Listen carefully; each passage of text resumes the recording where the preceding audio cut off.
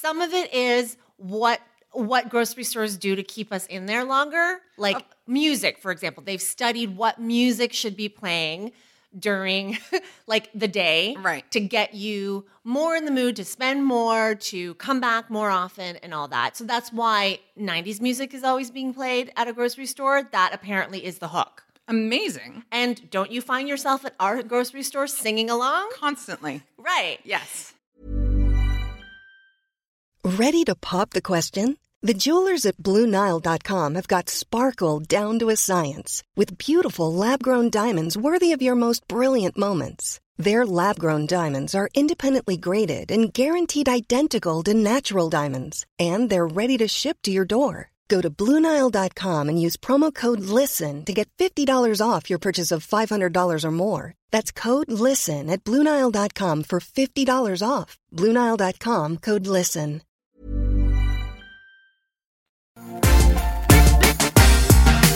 Hi, I'm Lainey. I'm the creator of LaineyGossip.com and a talk show host and entertainment reporter. And since it's the season, I just want to mention I hate turkey. I'm Duana Taha. I'm a television screenwriter and producer, and I may have discovered a magical spot right in our own neighborhood. That, and also we get into the mailbag to end the year, to end 2019, to end the decade of work. Your perspective and feedback on all the things we've been talking about, plus the one issue we haven't yet, which of course is the Ruth Wilson-Sarah Triem controversy coming out of the affair. This is Show Your Work.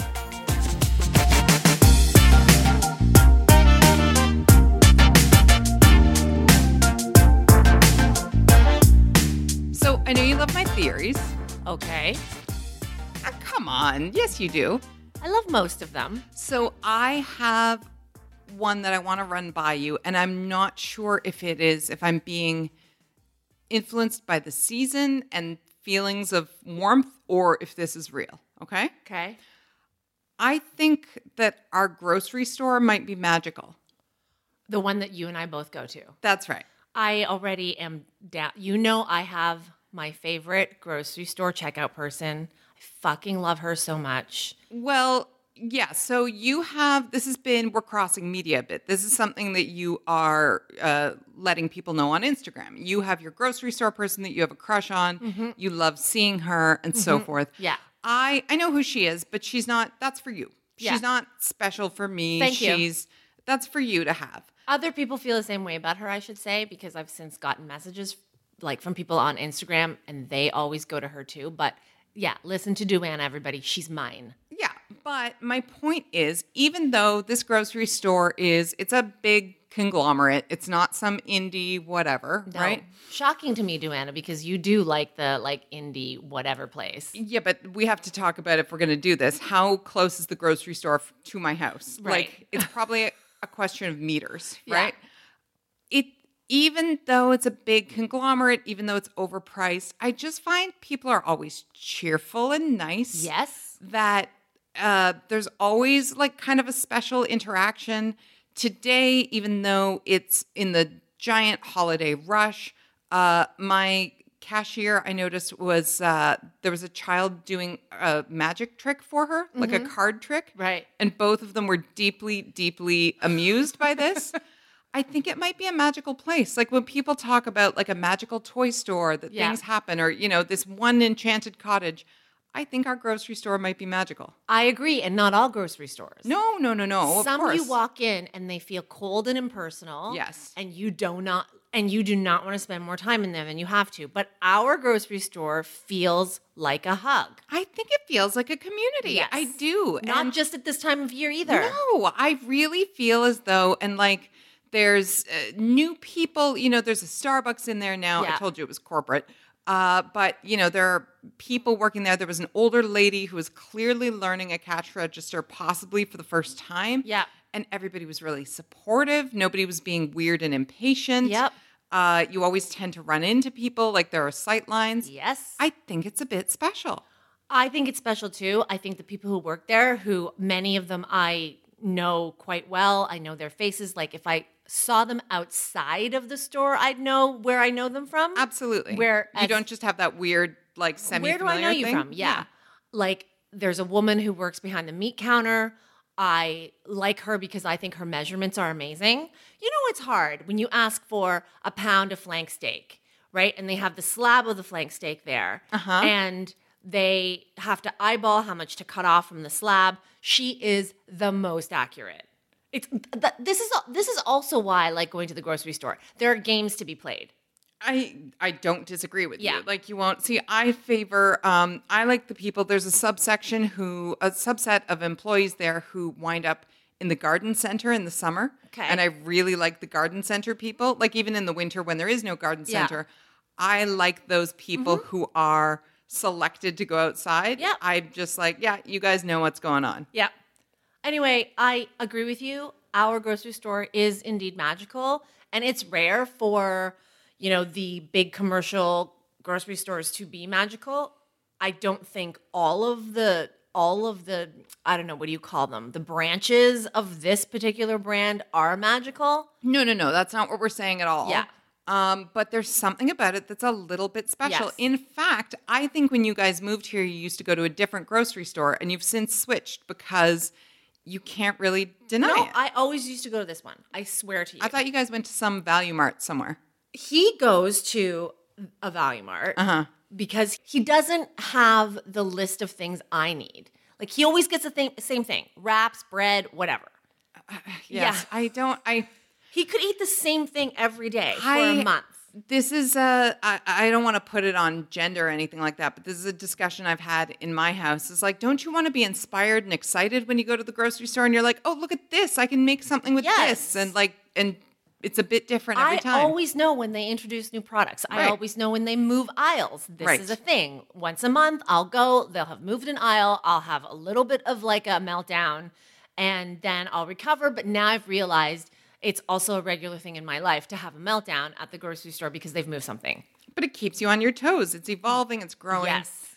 Obviously, we're not going to do, 45 minutes on the grocery store, especially the corporate grocery store. But just in case you're on a long drive, I just want you to picture this. So this grocery store is at the corner of an intersection where there are actually 3 grocery stores.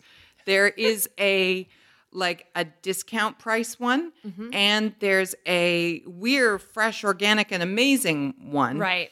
All are chains in one way, shape, or form. Yes. But you can have your pick, and I feel as though ours is a bit special. I've been to all 3, and it feels... And like, again, this is not usually your jam. You are a contrarian. You don't usually go for the big box.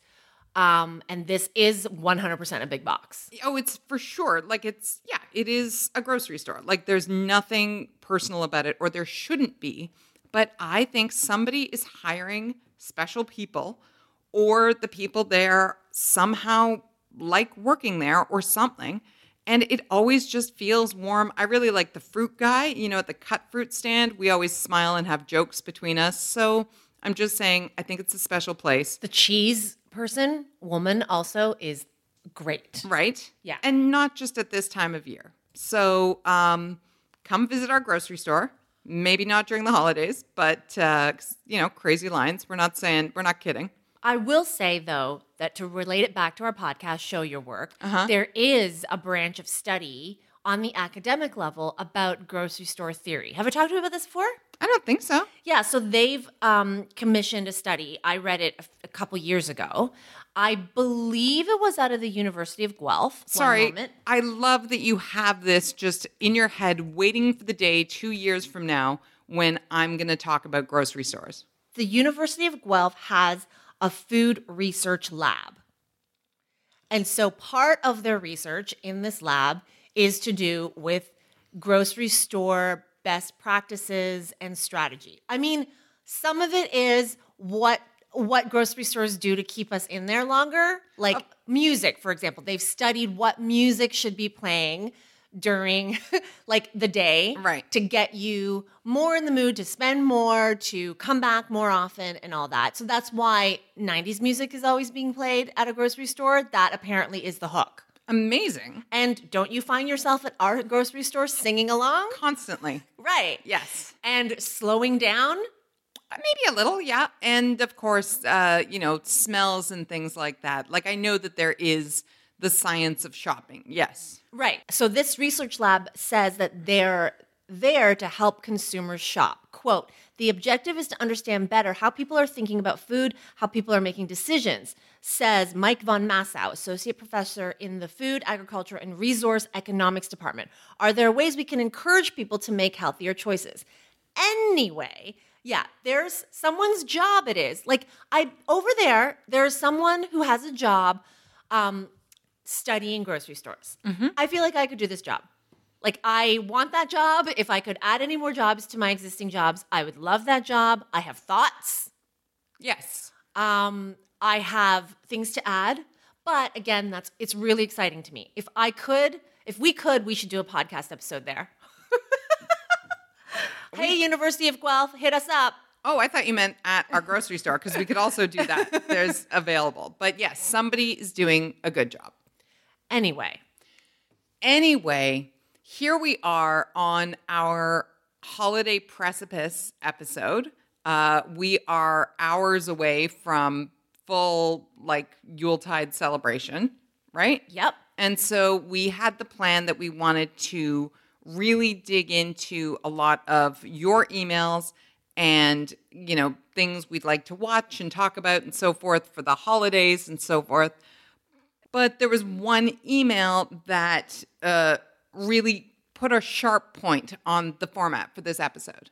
Well, when the Ruth Wilson article came out in the Hollywood Reporter a few days ago, Yep. we didn't cover it on the site because you and I were talking about it, and we had a feeling, you really had a feeling, that a part 2, an addendum would come out, and it did. Yeah, absolutely. So that's why we held on it. But I said on the site, and let people know, hey, we're going to cover this on the podcast next week. And we were also doing mailbag. So we did get an email from somebody who read me saying, Duane and I are going to talk about this on Show Your Work. And she has sent the email that really is the liftoff point for our discussion. This is very timely. And it just so happens we can also work in one of your emails. Let's hear it. Okay, so this is from Lisa.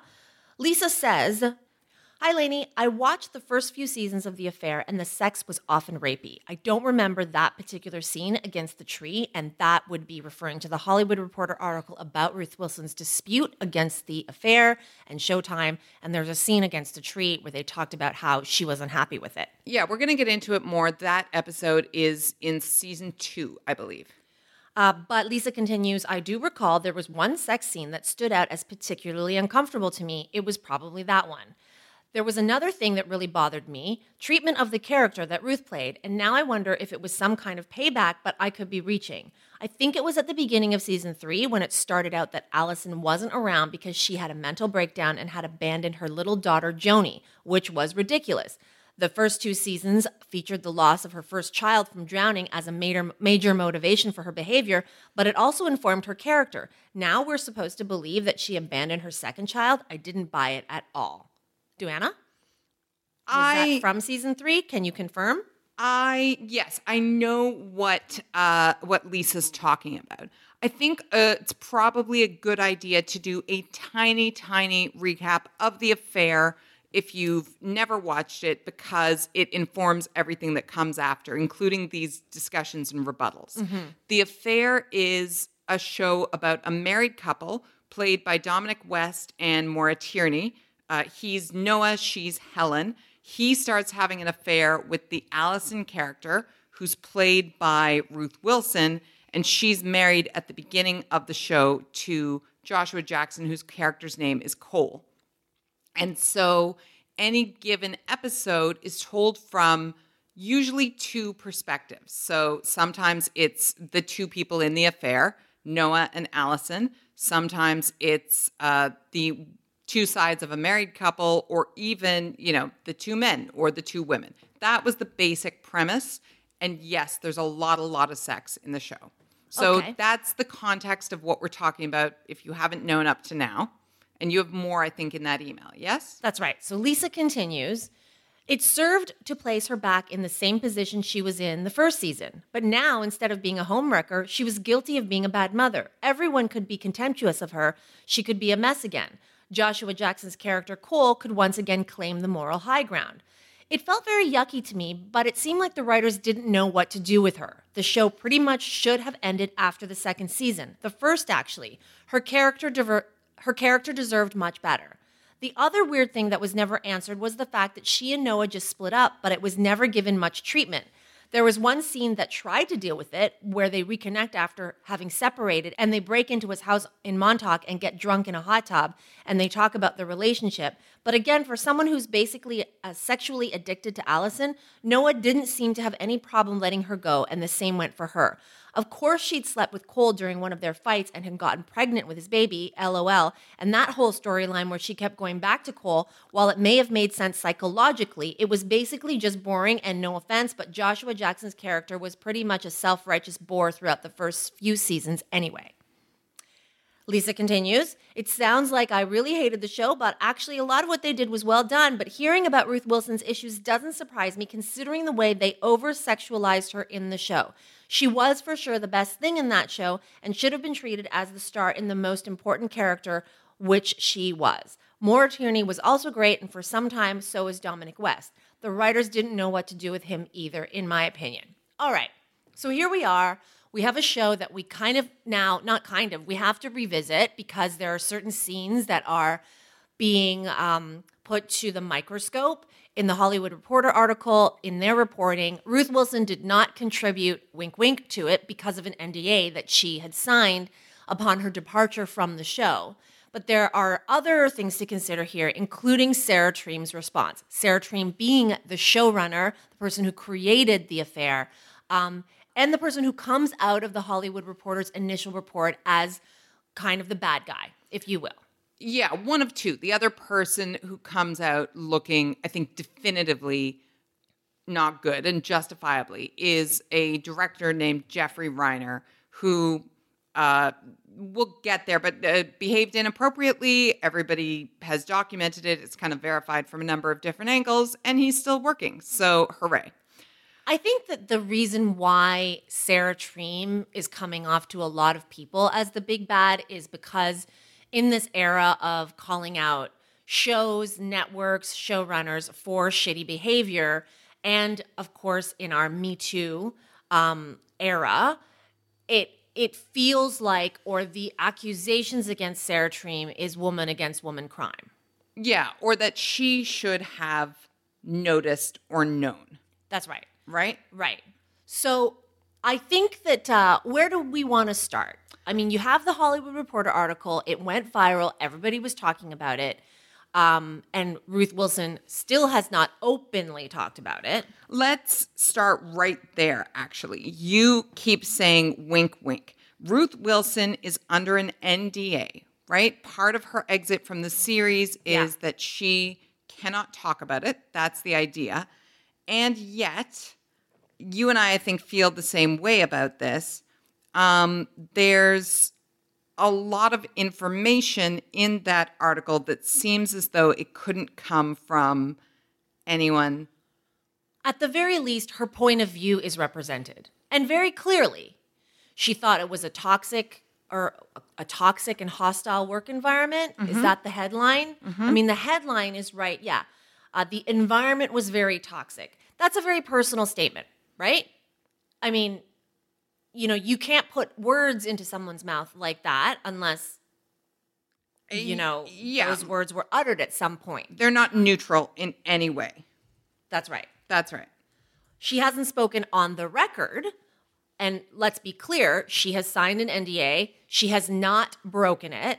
However, this Hollywood Reporter article, as said, very much represents her dissatisfaction about her work experience on the affair. Right. Can we come back to that NDA thing at the end? I want to talk about one other thing. Yeah. So the reason I wanted to talk about the affair in terms of the kind of show it is and the structure is because some of what we're about to be talking about is baked into the show's DNA. A lot of the conversation around the show, there's the Hollywood Reporter article is probably, I don't know, it's probably 1,500 words, right? And then Sarah Treem's response in Deadline is another, 1,000 words? Fair? Yep. But It's lengthy. when then those articles get discussed in other articles or linked or whatever, they often get chopped down.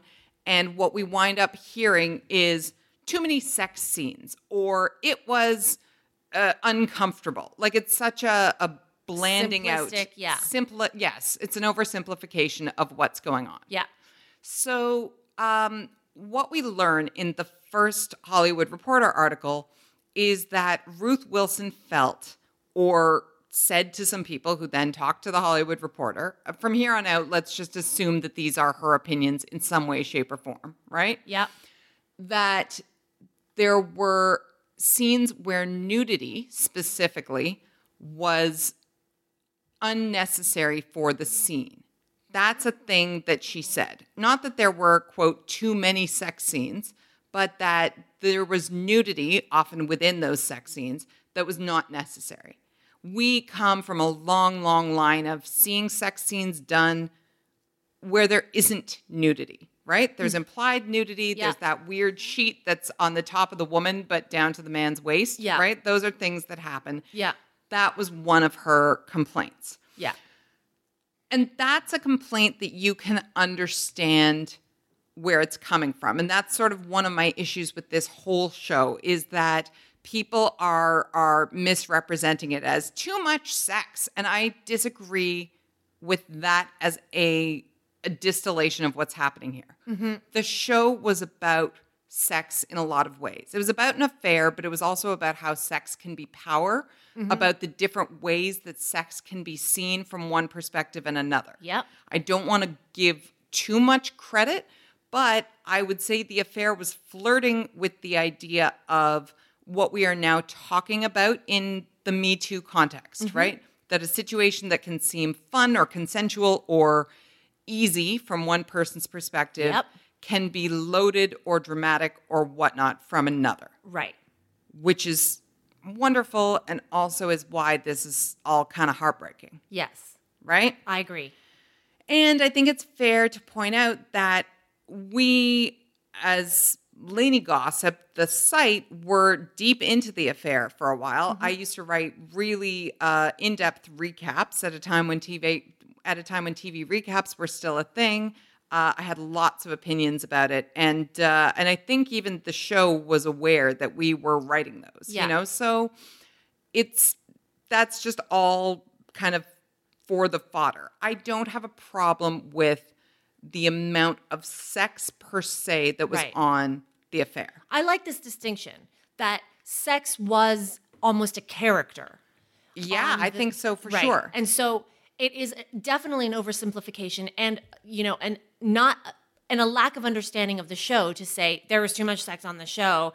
It was, but it's different from saying there was too much nudity. You can portray sex without nudity. Absolutely. And this was one of Ruth Wilson's grievances, that the nudity for her in playing the sex scenes, which may or may not have been necessary, but this is a different conversation about the necessity of the sex, the nudity in and of itself became titillating, that it did not serve the storyline that happened to be about sex and a meditation on what sex means to certain couples and to certain people. Right, exactly. And, there's a million sort of sub-issues in that, right?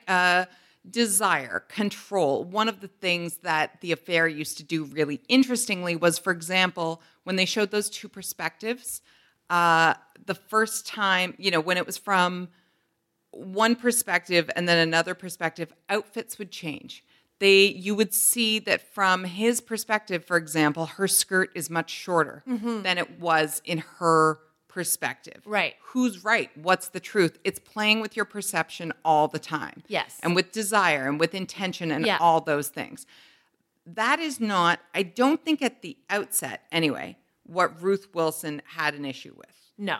But I'm speaking very carefully because on the one hand, we're talking about on-set practices and what's Yes. okay and not. Yeah. And on the other hand, we're talking about a performer versus a writer and who has the right to say what's going on with which character. Right. Those things shouldn't be even in the same conversation, but that's where we are. Right.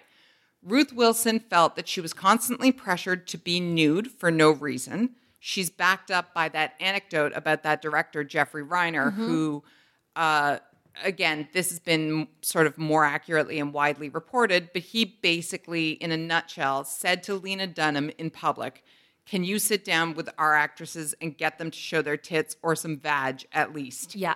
Is a direct quote.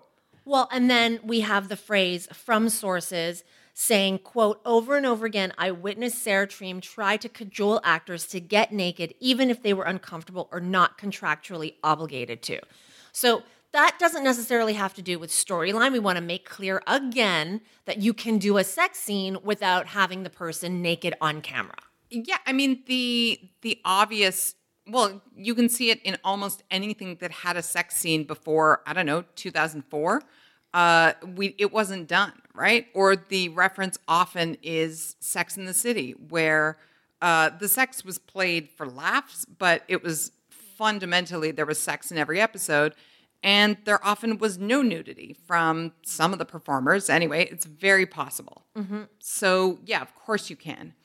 The part about Sarah Treem trying to coerce people to be nude, even if it wasn't, already in the contract, that seems a lot more black and white. That's really uncomfortable. And then another conversation is that the sex scenes weren't treated properly on set, that the sets weren't cleared or closed.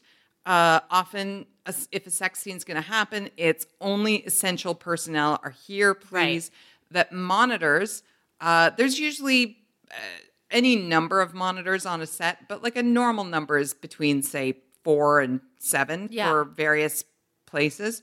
That the monitors themselves were not turned off when the performers requested them to be, and that there just wasn't care taken, or that the sets weren't shut down, so that I think there's an allegation that there's a random passerby who just kind of could observe the sex scene happening. That's troubling, bar none. That's not okay. It's not good practice. That's right. I mean, is there anything we need to discuss there? Is there any nuance in what we know about that? Well, there's not necessarily nuance. There are just so many layers. Like, even the fact that I have issues with the fact of sets having to be, I understand why they have to be closed. You mean during a sex scene? That's right. Right. I get. But if you dig a little deeper there, they have to be closed because there have been instances in the past where you couldn't trust everyone on the set. Yes and no. I mean, yes, or because it's just vulnerable. I mean, I'm not an actor. I'm a performer, but even though everybody understands that this is my job, I can still see where it would be hard to walk around nude and then be standing next to somebody knowing that everybody has seen me nude, but I haven't seen them. It's not an equal playing field. Right. But I think I think we're trying to say the same thing. There are like different levels of trust happening. Absolutely. And that is also what's complicated. And it's complicated because not everybody adheres to the same standards, right? Even in their own choice. An example I'm thinking of is The Americans, which had enough of its own sex, but it was rarely sexy sex, right? Yes. What? You're rolling your eyes because this is a conversation that we've had. Yes, this is a fight that that was your hook for me. You were like, there's a lot of sex in the show, Lainey. Watch it. And then I'm like, oh, okay, I can watch some sex. And then every time I watched the sex scene, I was like, seriously, this was your hook? This sex is so traumatic. Like, why would you want me to look forward to this? In any event, I remember a conversation where Kerry Russell, of course, became involved with her co-star, Matthew Rhys. They're now like fully partnered. But he would often yell at the end of a sex scene, like when they called cut, he would immediately be looking for a robe for her, which is kind of standard practice. You get your actors into cover as soon as humanly possible, as soon as there's a cut. And she was kind of laughing at him. Like, dude, it's season 5. Everybody's seen everything I got. Right. Don't worry about it. Yeah. That's to each their own, and she's there with her partner. There's a level of comfort, or that's indicative of a level of comfort on the set. But I guess what I'm saying is that's sort of where some of the blur comes in. One actress is always wanting cover and closed sets and monitors off, and the other is like, who cares? It's fine. It's my tits. It's one of those things where, you try to write rules, but then there's always exceptions. But at the same time, to go back to the initial environment of the set that is in question here of the affair, your boss or the boss of the set, the showrunner, is supposed to understand which actors are comfortable with it and which actors are not comfortable with it and run the set accordingly. 100%. So, right? Yes. And run the set accordingly and develop that trust. So for me, clearly, Ruth Wilson had trust issues with Sarah Treem. 100%. When you have trust issues with that person in your one-on-one connection, you also develop trust issues about how that person who you don't trust runs the rest of their set. Absolutely. It permeates everything. And, obviously, we talk about this NDA that Ruth Wilson did not violate. That means that other people who were on the set are speaking from their own mouths, even though they're not quoted, right? Yeah. Which means they saw and corroborate what she's talking about. So that's your point is underlined there. Obviously, there were enough people seeing what looked like the showrunner not respecting people. Yeah. That then we get into a problem. Right? Well, and also there's an added layer of irony here because the show is about different perspectives. Exactly. And so clearly there is a group of people, not a small group of people, who feel that there wasn't trust built on the set, that there was all kinds of toxicity on the set. And then there's Sarah Treem, who, from her perspective, handled things the best that she could. Right. So, so these are the issues that are happening off camera, and these are the complaints, and this is why at the end of season 3, either Showtime says that Ruth Wilson should be written off, or Ruth Wilson wants to leave, or whatnot. There's a negotiation about what season 4 will look like for Ruth Wilson, and ultimately she agrees to X, Y, and Z over some talk of the character and storylines. Yeah. But she will only agree to shoot the show, A, block shot, meaning all of her parts are shot first, not in sequence. Yeah. And B, she doesn't want Sarah Treem on the set. That's right. So clearly, yes, there's a problem in that relationship. Agreed? Agreed. Right. Here's where it becomes interesting because let's be clear, we believe women. I believe women. If Ruth Wilson says, I was uncomfortable, I didn't like this, then I'm absolutely like, then that happened. Then that's not cool. Plus, as I say, there are so many people corroborating what she says in the Hollywood Reporter piece, right? But how did you feel when you read the Sarah Treem response in Deadline? Well, I'll address something you said there about, you believe women. Right.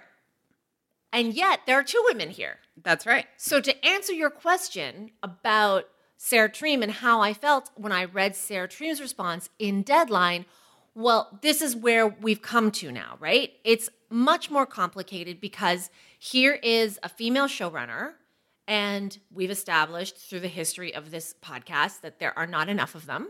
Mm-hmm.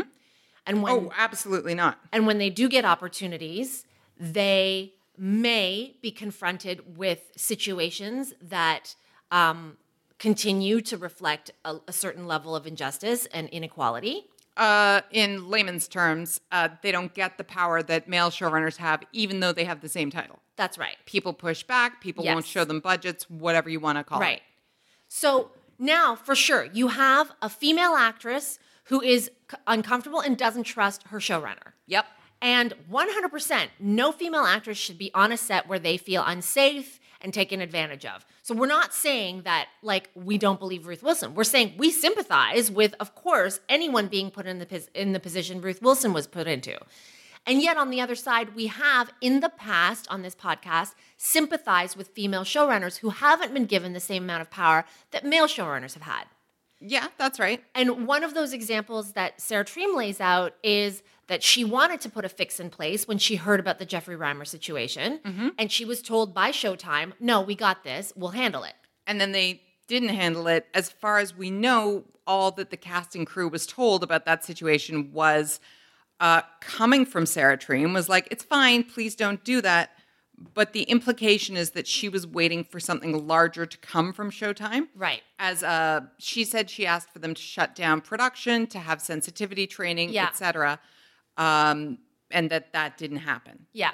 It's also worth noting, because we've discussed it on this podcast, that intimacy coordinators, which existed before Me Too began, but are getting much more attention now, that there was not one employed on the affair, as far as I know, or certainly not full time. Yeah. So it's just a thing to note. Well, the affair also predates all the conversations that really bubbled up to the surface about intimacy coordinators. Like, no one was writing articles about intimacy coordinators, No. like the Rolling Stone article about the intimacy coordinator who works on The Deuce, for example. Right. Which we discussed on this show.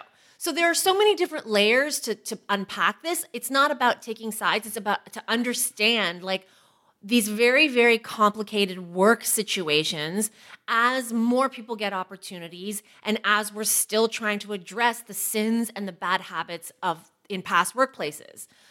So on that level, I just want to establish it there, right? You've got a female showrunner in the past and in present who may not be given the same power that male showrunners have had, given their experience or the excuse of what their experience is, and a female actress who's like, fuck this, like, I'm not so unhappy and I'm so uncomfortable. So as I was reading the Sarah Treem article, I tried to keep that in mind. I tried to say, we've talked about female showrunners and the amount of power they're given, sometimes when they're overrun and run over by male showrunners. That contributed to either her own leadership flaws that were already in place. Let's acknowledge that. She may have made many mistakes. And have learned them historically on shows coming up, right? Like, That's right. She didn't just spring fully formed into a showrunner on this show. That's right. So she may have made mistakes, and for sure what happened in the end can be led back to those mistakes, but also her ability or her freedom or her power or how much agency she had to address her mistakes from the very beginning without the network breathing down her neck and stepping in and telling her what to do, which would risk jeopardizing her job as well. Does that make sense? It does make sense. I think, I think all of that is, it sort of incrementally steps away the further along we get into any given successful show. The affair was successful by any measure. Critics talked about it. Yeah. Audiences found it, in as much as... Ruth won awards for it. Yeah, absolutely. But what I noticed the most about Sarah Treem's article response in Deadline, and if, by the way, you haven't read either of these, I strongly encourage you to read them in sequence. Sarah Treem, the headline says, Sarah Treem addresses Ruth Wilson's exit, sex scenes, accusations, and Allison's death. Allison is the character. But in fact, the actual body of the piece almost exclusively talks about the character of Allison. Right? Yes. And I feel two different ways about that. Yes, me too. I feel 8 different ways about it. Right. I feel like, on the one hand, it's bullshit because it sidesteps the legitimate concerns that are raised in The Hollywood Reporter, ostensibly by Ruth Wilson, right? Yes. But at the same time, Ruth Wilson is every day, every week, every episode on that set is creating Allison. And this is the weird dichotomy of what this world and these choices are. Yeah. You have an idea in your head of what you're trying to do in a piece of writing, and then there's a performer who is doing something that may or may not be that same thing. Here's what I'm getting at. So Sarah Treem talks early on about how in the pilot of the show, 2 sex scenes take place on the hood of a car, or the same sex scene from two different perspectives. Yeah. In the first, from Noah's perspective, it looks like Allison is being raped by a man. The second time we see the scene from Allison's perspective, the audience realizes the man is her husband, they've both lost a child, and this aggressive sex has become part of their dynamic in their grief. I would even say that it is very obvious that that sex scene from Allison's perspective is, if not deeply pleasurable, definitely consensual, definitely wanted in that moment, even if it's just a pain erasure. Yeah. Right? Treem goes on to list X, Y, and Z sex scenes and talk about how Allison's perspective was adjusted by Ruth Wilson's take on those scenes. She didn't agree in places with Allison's choices or Sarah Treem's scripting of Allison's choices. Right. And so she then begins to play them maybe differently than they were intended. Mm-hmm. Right? Yep. So then when it comes to, for example, the scene up against a tree, it's referenced in the Hollywood Reporter as feeling rapey, I think is the phrase that they use. Yeah. They may have used a word that's more sophisticated than that. But everybody knows that scene that is being talked about, sort of midway through the second season. And this is what Sarah Treem writes about here, about that specific scene. We shot a sex scene against a tree in the second season, which the Hollywood Reporter makes mention of. The scene was written from Noah's perspective. From Noah's perspective, Allison is angry at him, but the force of her attraction to him overwhelms her, and they have aggressive but consensual sex against a tree. Did I know that the scene reads as male fantasy? Of course, that was the whole point. The affair was about perspective and specifically about subverting the male narrative, blah, blah, blah. I had faith that our audience understood the rules of the show and they knew that Noah was an unreliable narrator. But Ruth Wilson, who was playing Allison, didn't approve of the scene and didn't want to play it as written. By this point, it wasn't a surprise as we'd been disagreeing on the character's choices since the second episode. We were now at this complicated impasse where I didn't know how to write the character any differently and she didn't feel she could play what I was writing. So that day, as in most cases, we had a lengthy discussion about the scene. Notes went back and forth, changes were made, and then Ruth played the scene the way she felt her character would, which did alter the intent of the scene to something that seemed non-consensual. But we had discussed the scene, and Ruth made her choices as an artist. Then we brought in a body double to do any nudity, and that was the scene we aired. So you talked about layers on layers on layers. Mm-hmm. That's complicated as fuck. Yeah.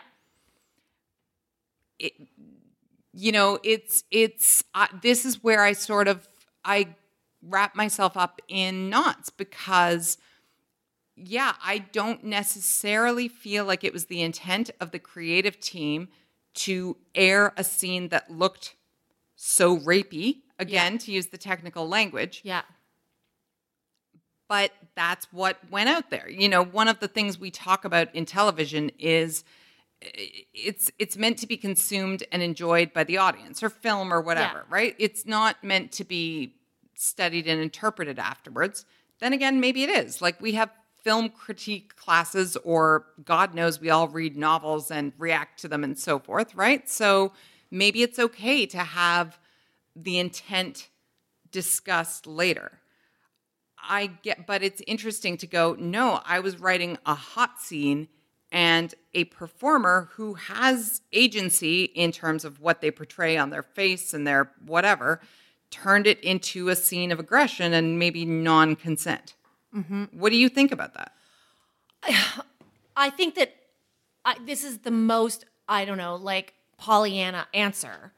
But I don't know how deep that impasse must have been where they didn't have the time or whatever to really lock themselves in a room. And I mean, Sarah Treem and Ruth Wilson to be like, hey, what's the vision for the show? What's the vision for this scene? What's the vision for this scene? Can we come to an agreement? Because if I'm Sarah Treem and what I wrote wasn't reflected in what was acted, then as a writer, how am I going to fix that? Like, this is the difficulty. And I know, like, let's just recap. Remember, all the episodes are written in advance.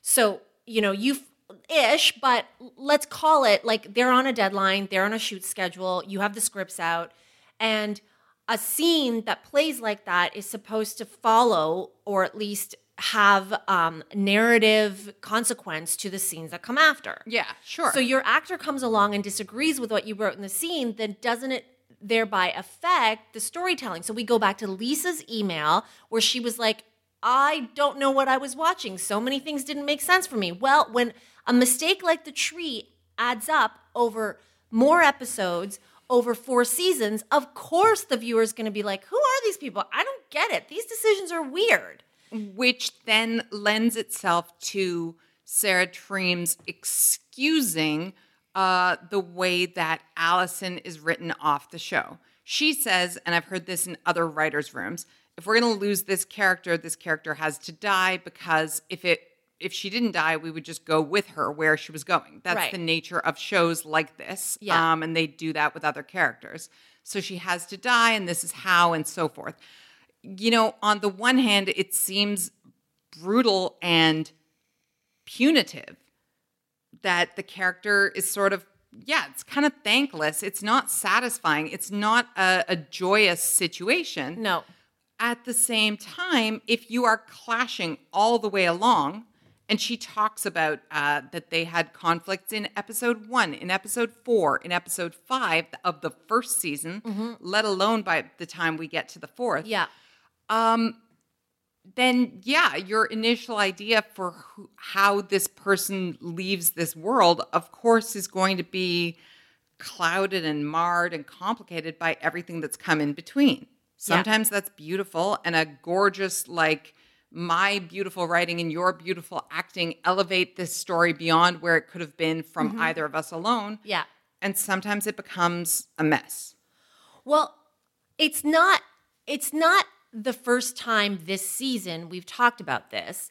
It's much more complicated because we're working with consent, we're working with workplace safety, we're working with trust. But we were, and many people were, talking about this with Game of Thrones. And in particular, Daenerys Targaryen's character. Yep. Where over the course of 6 seasons, the showrunners, Dan Weiss and Dave Benioff, were building Khaleesi up to be this very heroic role model female. Savior, almost. And then essentially in 2 episodes, she does an about-face and becomes a mass murderer. That's right. There wasn't enough setup for it. No. Now, in The Affair, the situation is that much more complicated because we're dealing with sex. We're dealing with a show that explores intimacy and vulnerability in a really, really raw way. And I would add as an asterisk, and I hope this doesn't feel like excuse making, the Allison character is definitively discussed as damaged from the moment she walks on screen. I hope that's not problematic language to use, but she describes herself as being in a really, really bad place. As we say, she's lost a child. It is the center of her grief and motivation is in everything that she does. So my point is that there's always a sense of somebody not acting, quote unquote, correctly or honestly. That's right. Yeah. And Sarah Treem herself seems to reveal in this deadline piece that what she wrote for Allison a lot was based on personal experience and how she herself was handling trauma and a terribly abusive or at least toxic relationship. Right. So she's coming from the perspective of, I went through this and here's what I did. Right. And wrong or right, here's how I acted. And so part of Allison was part of her. Mm-hmm. So to your point about the tree scene, it's just very, again, I go back to my like Pollyanna bow wrapped answer where I'm like, Jesus, I mean, are we waiting until we get on set to have this argument where so many people are standing around, you're on a deadline, you're on a budget, and you have to get things done. You've whatever, like technical reasons to get it done, given that it was outside. Yeah. You've lighting to contend with, all of that. And so what you end up with is what nobody is happy with. It doesn't fit your story, and it clearly leaves a bad taste in the mouth for your actor. Like, I don't know why it had to come to that last minute. Well, in defense of both of them, the way that it works is that a showrunner, it can go back and forth depending, but that the script is written. Maybe it says, I don't know what it says, but it says Noah looks at her, eyes blazing, grabs her when she's about to run off. All of a sudden, there they are in the forest having sex almost despite themselves. Let's say that's what it says. Yeah. But then the director comes in on the day, Right. maybe having discussed in a tone meeting with the showrunner and others or Right. whatever, but he then comes in and says, okay, you shove her up against that tree. And then really we're going to pan down super slow down her breasts and over her hip. And then the actor goes, wait a second. Yeah. This doesn't feel consensual to me. The director says, what do you want me to do? She says, get Sarah Treem on the phone. And there we go back and forth. Yeah. I can see that all happening that way. That what is written down is only part of how it's then realized and visualized, Yeah. right? So, But I go back to the clarity of what the story is. Do you know what I mean? Like, especially since if this is a story, an overall story about a show about different perspectives, then there perhaps needs to be an added layer of communication when we're laying out what the story is, and even in the table reads. yeah, and some Right? shows don't even always have those. Like there are a million different things. But you're right. Here's what it sounds like to me. I sort of understand Ruth Wilson had a terrible time on a set that seems like it was falling down on making people comfortable left, right, and center. Yep. Right? That's undeniable. That lies with the fault. That fault and bad functioning lies with fundamentally the showrunner. Yep. To a lesser extent, the studio. And a lot of people have pointed out that Showtime is, like the parent company studios, is CBS, which has also had a problem with Eliza Dushku on the set of Bull, which we talked about. Yep. And I think there's another reference as well. But anyway, that is undeniable. Ruth Wilson had a terrible time. She shouldn't have had a terrible time. No. Sarah Treem comes in and starts talking about the character and the narrative of the show, and you're kind of like, what are you talking about? Why aren't you talking about this actress? But she's saying this actress kind of fundamentally disagreed with and maybe fought me on the narrative of the show. Yeah. Which is not, it still doesn't make it okay that she felt uncomfortable. No. But it does seem, if you're having issues as soon as episode 1, episode 4, episode 5, Yeah. it does kind of raise up, maybe you just have two different perspectives here. Yeah, and I think that's key, that there are two different perspectives, ironically.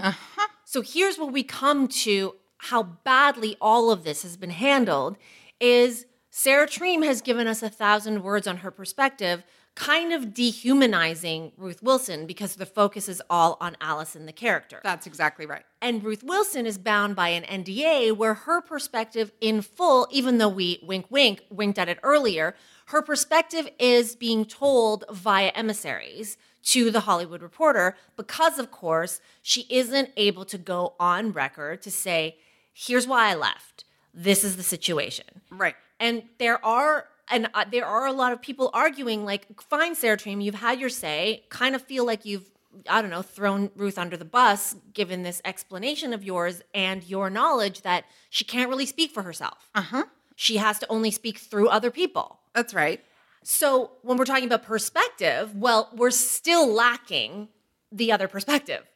Yeah, absolutely. And if you want to talk about NDAs and the culture of and why they're okay or not, I have no argument. I think that it's wrong to suppress somebody in that situation. I would have liked this better if she had addressed the fact that Ruth is being held by an NDA and perhaps why, and or maybe saying, I hope she can be released from her NDA so we can actually openly have, or we can at least have this conversation. Well, remember I said at the beginning, I want to talk about NDAs at the end? Yeah. Very neat that you brought us around there. But specifically, what I want to talk about is I read something online.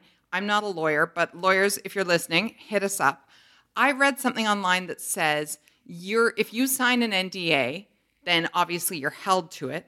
But if the information that is under the NDA becomes common knowledge through no fault of your own, then you are no longer bound. Like the NDA doesn't exist anymore. Yeah. Which would mean, if that's the case, Yeah. which would mean that, let's say that everybody in the Hollywood Reporter article talked of their own volition, wink, wink, nudge, nudge. Yeah. And Sarah Treem talks about, we had this issue and that issue and blah, Yeah. blah, blah, blah, wink, wink, nudge, nudge. I don't know what's covered in Ruth Wilson's NDA, but in theory, once those articles are out, then it's no longer private information, so she shouldn't necessarily have to adhere to it anymore. I'm sure there are subsection 5, clause B, blah, blah, blah issues here. But if you're a lawyer, please hit us up with your perspective on this. Well, you saw Bombshell, right? Have you seen Bombshell? Not yet. Okay, so in Bombshell, this is about Fox News and Roger Ailes. Nicole Kidman plays Gretchen Carlson. Anyway, Gretchen Carlson had an NDA. And interestingly enough, on December 12th, there's a headline here at Deadline. Gretchen Carlson renews call to end non-disclosure agreements as Bombshell is set for theaters. So, she raised her complaints in an editorial in the New York Times. And she says in her Times editorial, when I sued, I could have never known that my story and the stories of other women at Fox would turn into both a television miniseries and a film, and more important, that I would be prohibited from speaking about these projects. So and the Fox News thing was so huge, right? And still there is, she hasn't been able to be the face of a lot of this, even though we all know what happened to her because of this NDA. Right, but to the point where she can't even say, oh, yes, so-and-so who is playing me is doing a good job with my laugh or whatever. Imagine not being able to talk about your own self. That's right. As she says, but had I known that my complaint would help ignite such a profound cultural shift and that I would be depicted on screen, I would have also fought against signing the non-disclosure agreement, or NDA, that prevented me from discussing my experiences while working at Fox News. She further contended that not being able to speak about her specific experiences means she's forced into silence. NDAs foster a culture that gives predators cover to commit the same crimes again. Now, we're not saying, obviously, Sarah Treem is a predator. Nobody's saying that here.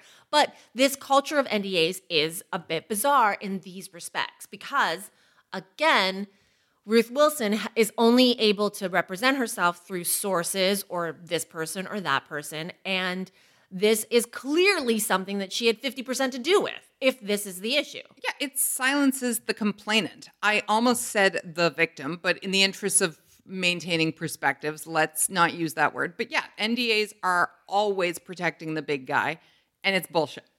And in this case, I'm not even sure it's protecting Sarah Treem. It's protecting the network. Protecting, absolutely. It's protecting Showtime and CBS and so forth. That's right. Because the idea being there could be more that is either legally actionable or otherwise problematic, right? So I don't know what constraints Sarah Treem was operating on, not being able to talk about the NDA or at least, ask for Ruth to be released from hers. I'm sure there are a million. I'm sure there are. And no matter how powerful Sarah Treem is as showrunner, a bunch of lawyers don't give a shit about your opinion or your article in Deadline. They're not going to release you from or release her from that and open you up to liability. But that is the one of the issues that comes up because you're reading 1,000 words from Sarah Treem and you cannot help but think, oh, I get to read your perspective. You get to defend yourself from your own pen, laptop, whatever. But here's someone who can't from their own laptop or mouth, really. Right. That said, here's the real world application that we didn't know we were going to have, right? I love how Ruth Wilson has gone about this. From the beginning, when she was asked about her exit from the affair, she has said it's not about pay parity, but you should ask somebody else. It's a bigger story. She said back in the day, ask Sarah Treem, right? Yeah. Then when the Hollywood Reporter article comes out, do you feel like that picture, I don't feel like that's a stock image that's come with it. I feel like she posed for the picture that is in the Hollywood Reporter article. That's not a violation of her NDA, right? That's a good point. I don't know where that picture comes from, but you're right. It's from a photo shoot. She is in her very careful way, she is encouraging people to look into the story, to go behind, to push for more. And I like that. I don't think it should have to be how she's operating. You're absolutely right that her NDA is unfair. But given that this is where she is, or if you signed something that you didn't realize the implications of, as Gretchen Carlson points out, I like what she's doing here. I like that she is saying, gosh, ask Sarah Treem, go read Lenny Letter. She didn't say that, but, that kind of thing. I like the way that this is being played within the confines that she has. She's being resourceful. Absolutely. And I enjoy that too. I will say, though, that I hope that our conversation has been like, we're trying to understand and unpack this really thorny issue. Mm-hmm. There is, and so I'm not here to be like, Sarah Treem is the devil. Like, this is not about like cancel culture or any of that. But I do have one more criticism of her. Yeah, go.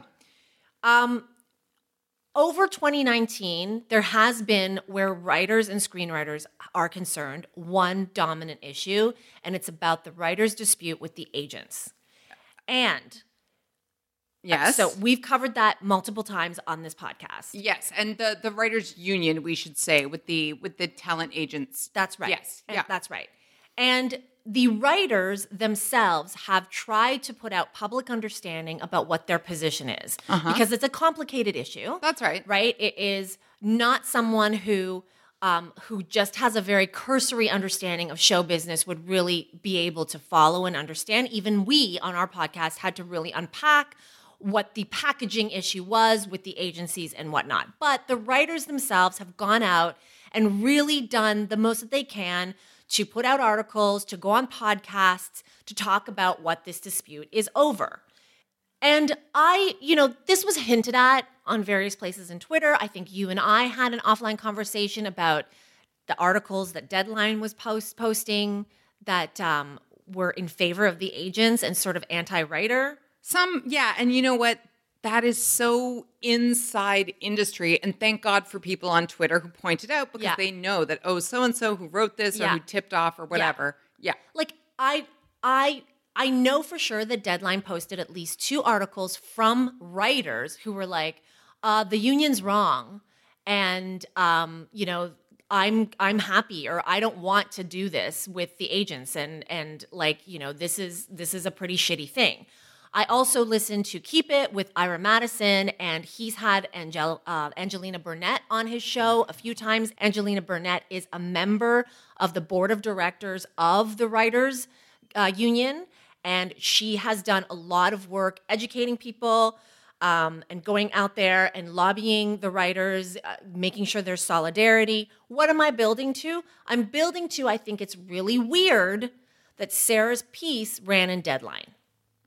There are certain writers in the industry who felt like Deadline was kind of biased against writers, that given that these are trade papers, that their coverage, especially in printing articles that were talking about how the union was like kind of fighting the wrong fight, it's really interesting to me. When I saw it in Deadline, I was like, oh, that's interesting. Well, I didn't know you were going to bring this up, but I will say, just for the sake of interest, that as this story has been much tweeted about and discussed and so forth, there have been a number of reports on Twitter.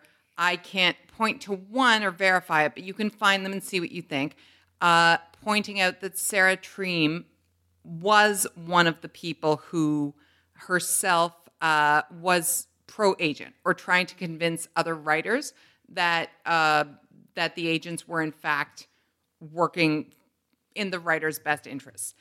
From her own perspective or because of some agenda or whatever, that's neither here nor there. But it may, I guess, shed light on this if you want to think of this in terms of, you know, who is in support of whom and where people's loyalties lie, then that's an interesting conversation as well. And again, it's not rumors. It's laid out. I think she did this fairly publicly. And so you can look that up sort of in these threads.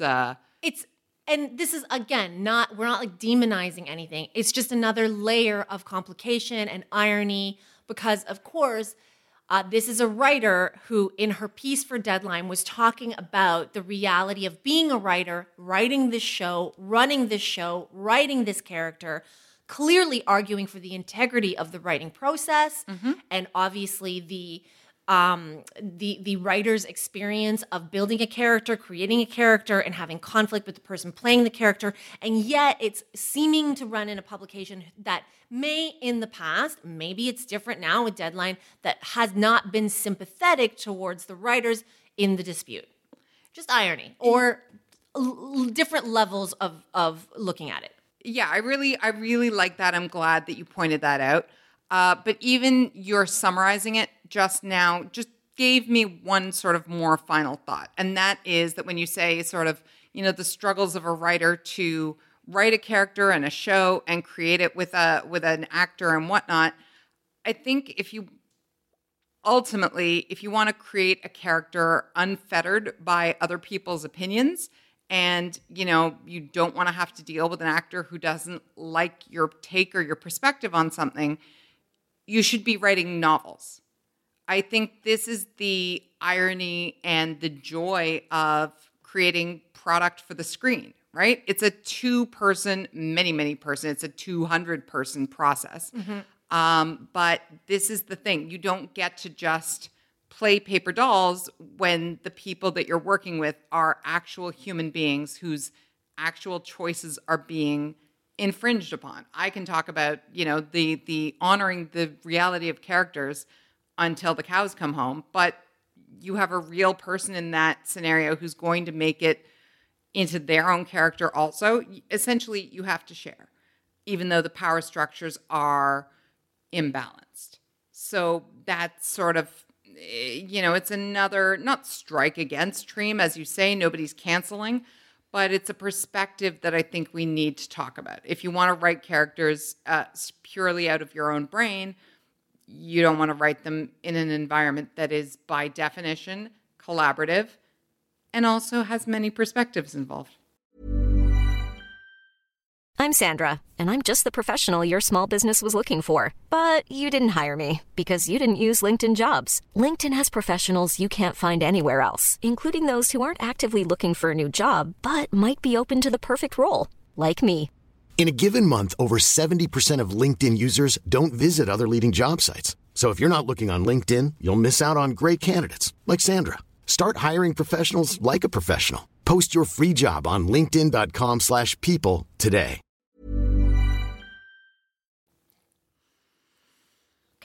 Well, that was our short summary of Sarah Treem and Ruth Wilson, but thank you all so much. We got a lot of emails about that, including one person who, after you wrote that we were going to discuss it on the podcast, said, I guess I'm going to start listening to the podcast now. So thank you so much for finding us. Hope it's enjoyable.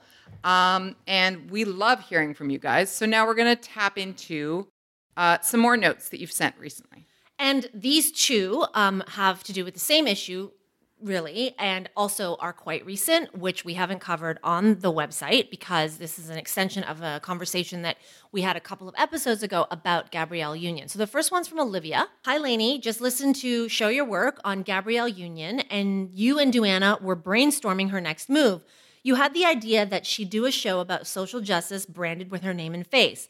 Another interesting idea would be if Reese Witherspoon reaches out to join the cast of the morning show on Apple TV Plus, maybe as a new talk show host for the third hour of the program or something. I could see Reese wanting to support Gabrielle, and it would be great press and followers to the show and to Netflix. That is a great idea. Let's put a pin in that and then get to Rosie's email.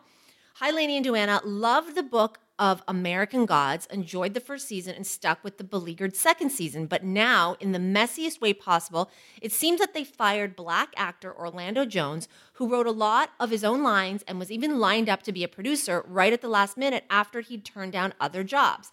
I mean, there has to be more going on here, right? But Duana, how have things got so desperate? Does the network have no clue how to treat talent? I'd be really interested in hearing you unpack this on Show Your Work. Season's greetings, Rosie. Now, the reason why we put these two together is because two things.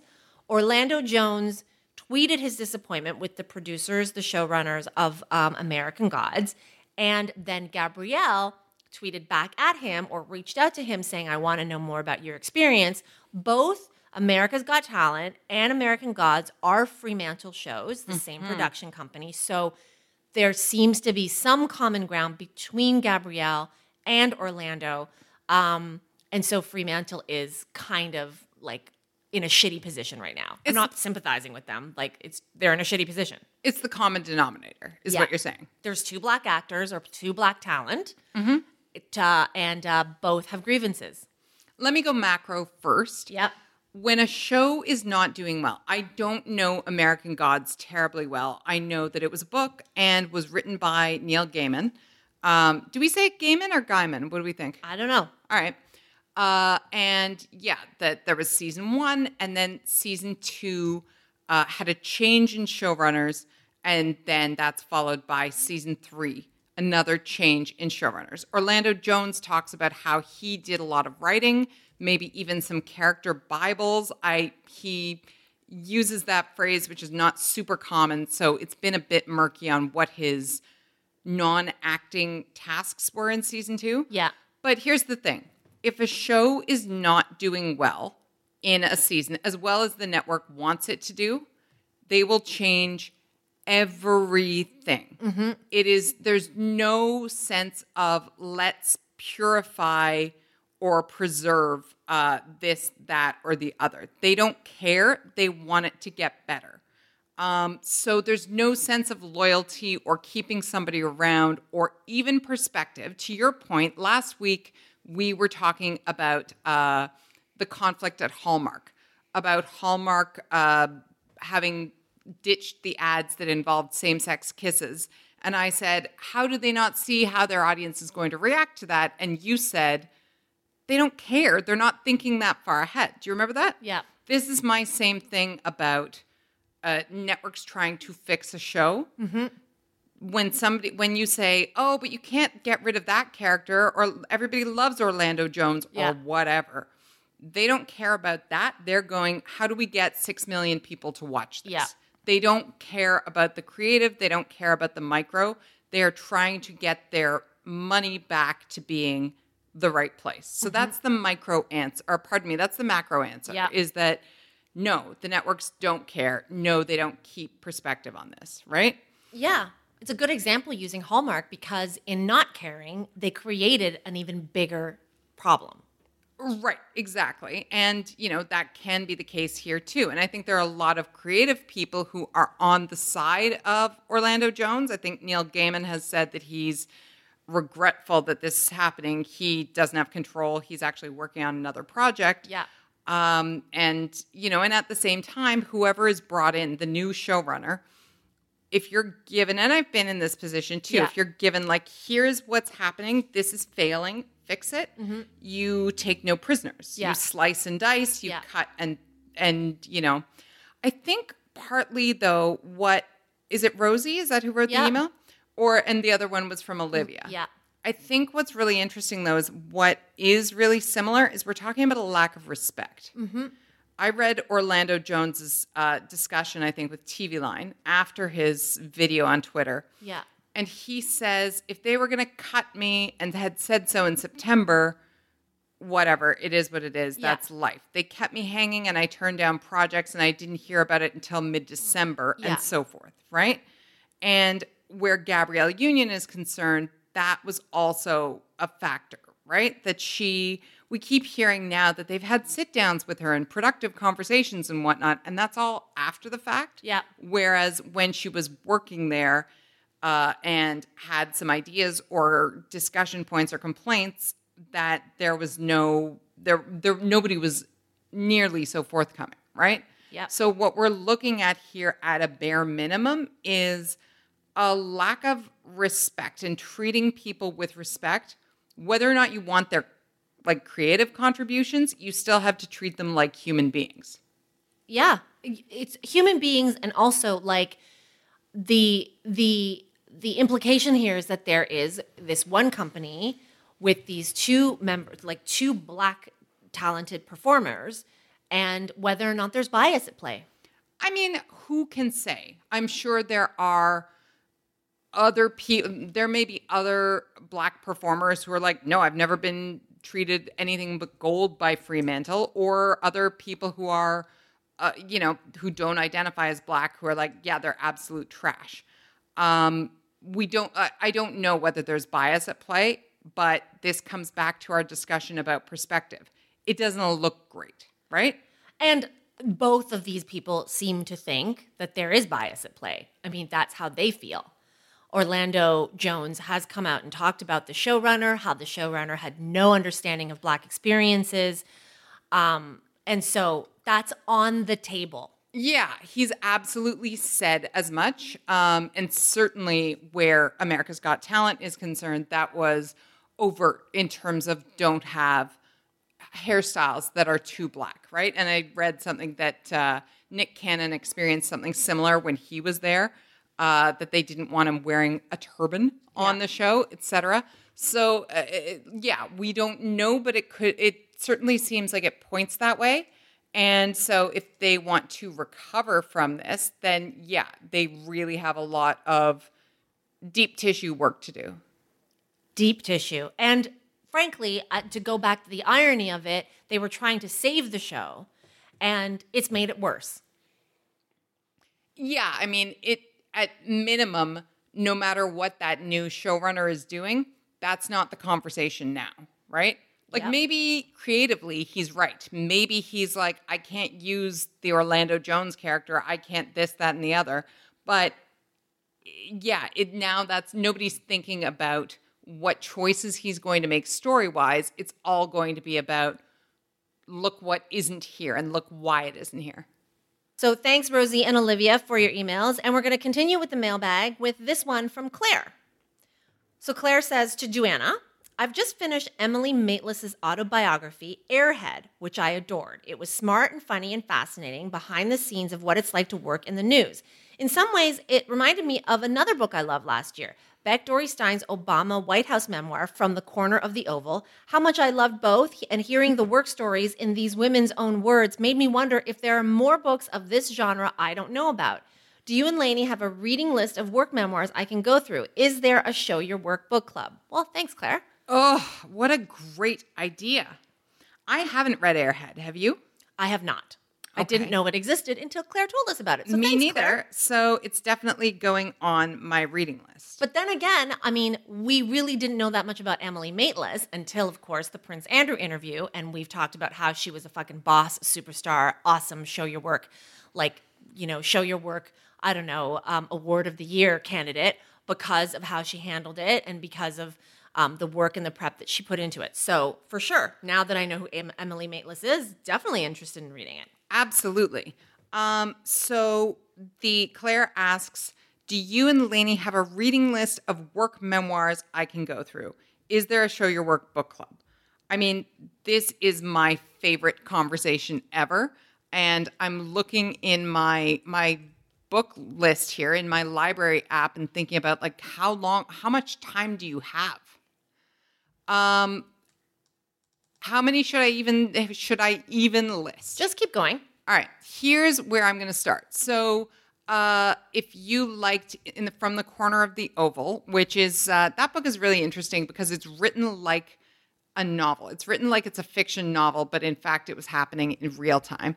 My jump off from there is Alyssa Mastromonaco was the Obama's deputy chief of staff, if I'm getting her title correct. She wrote Who Thought This Was a Good Idea, which is all about being a young person working in politics, what that's like. It is a delicious read. She has another memoir, which is more about work in general and how to, grow up and whatever. That is a huge one that I love. Another one that I read recently that's much more about work than I expected it would be is Lori Gottlieb wrote Maybe You Should Talk to Someone. It's about her work as a therapist while also being in therapy. Lori Gottlieb, though, came from the film and TV world. So there's a lot of perspective on that. And there's sort of, she goes deep inside one of her clients who still works in that world. I mean, I could go for dozens more, but I'll pause while you tell us about some you like. Well, I mean, the book that we mention all the time on this podcast, Top of the Morning. 100% is absolutely one that is giving you exactly what you want. It's all about the work. Brian Stelter is the author for that one. And of course, that was the inspiration behind The Morning Show, starring Jennifer Aniston and Reese Witherspoon. I also love Girls Like Us, written by Sheila Weller, about Carole King, Joni Mitchell, and Carly Simon. And that is both like a showbiz book, about the career of these three women, but these are three songwriters. And so it was the work of these three songwriters, these seminal songwriters in the 60s and 70s, that is really, really good and really juicy. I really also enjoyed You'll Grow Out of It by Jessi Klein. Jessi Klein is a comedy writer, and these are essentially, loosely connected essays in that way that a lot of comedic writers are. But Jessi Klein is also one of the creators of Big Mouth on Netflix. And there's a lot about what it's like to be in a writing room and the perspectives that you have on things. Definitely an enjoyable read, if not as straight up biography as some of the ones we've mentioned.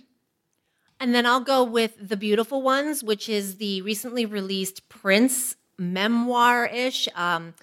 It was in process. Prince was working with the writer at the time of his death. It includes like exclusive, never before seen photos and scrapbooks that really paint the picture of, we all know Prince was a once in a generation artist, creator, and we all know about this like vault that he has, right? A vault of unreleased music. He was prolific. Exactly. Like we only saw a fraction of it. And so, of course, it is, after his death, it's incomplete, but Prince had been working for some time with this writer. And the interesting story about this is I interviewed, or on the show, on the social, we interviewed the writer Dan Pippenbring about his experience working with Prince. And what's amazing, and this is like more work talk, is he was a junior writer, like a young writer for the Paris Review, when he essentially was told Prince is working with a book and is looking for someone to collaborate with. And he got the job.